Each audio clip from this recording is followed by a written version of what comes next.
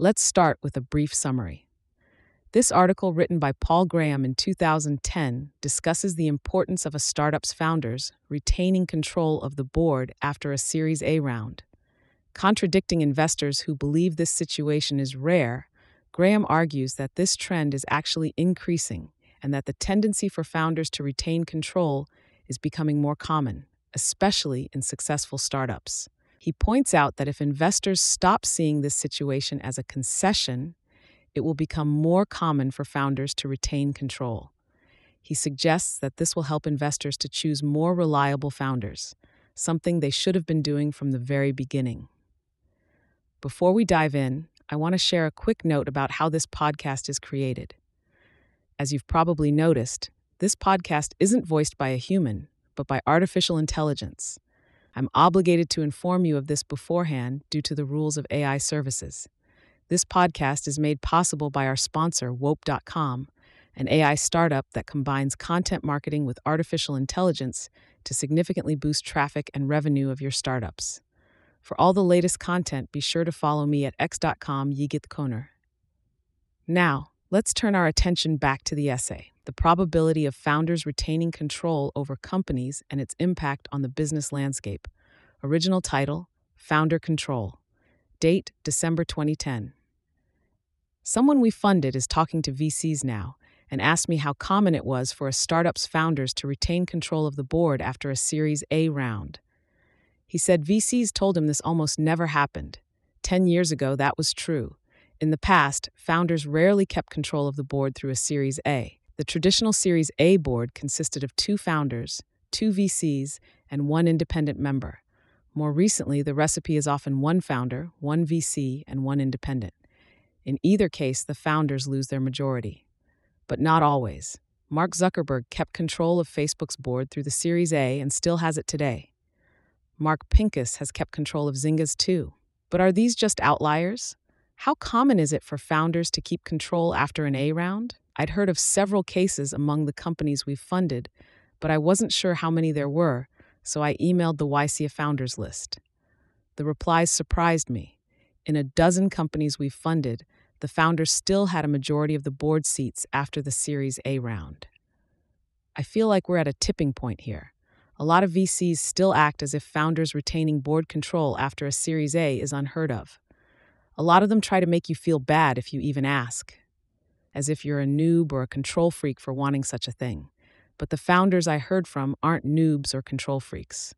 Or if they are, like Mark Zuckerberg, the kind of noobs and control freaks VCs should be trying to fund more of.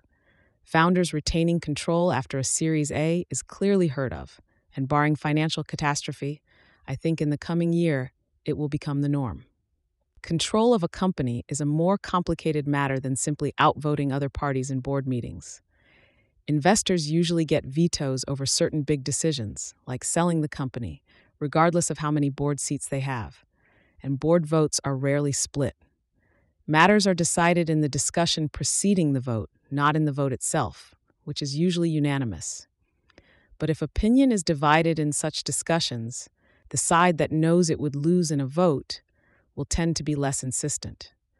That's what board control means in practice. You don't simply get to do whatever you want. The board still has to act in the interest of the shareholders.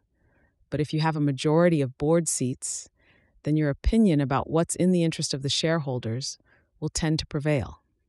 So while board control is not total control, it's not imaginary either.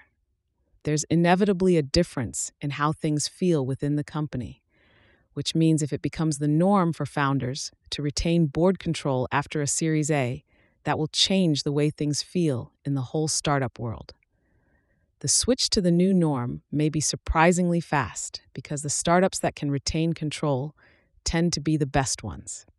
They're the ones that set the trends, both for other startups and for VCs. A lot of the reason VCs are harsh when negotiating with startups is that they're embarrassed to go back to their partners looking like they got beaten.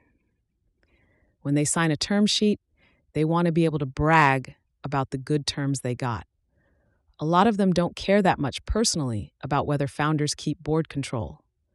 They just don't want to seem like they had to make concessions. which means if letting the founders keep control stops being perceived as a concession, it will rapidly become much more common. Like a lot of changes that have been forced on VCs, this change won't turn out to be as big a problem as they might think. VCs will still be able to convince, they just won't be able to compel. And the startups where they have to resort to compulsion are not the ones that matter anyway. VCs make most of their money from a few big hits, and those aren't them. Knowing that founders will keep control of the board may even help VCs pick better. If they know they can't fire the founders, they'll have to choose founders they can trust, and that's who they should have been choosing all along. Thanks to Sam Altman, John Bautista, Trevor Blackwell, Paul Buchheit, Brian Chesky, Bill Clerico, Patrick Collison, Adam Goldstein, James Lindenbaum, Jessica Livingston, and Fred Wilson for reading drafts of this.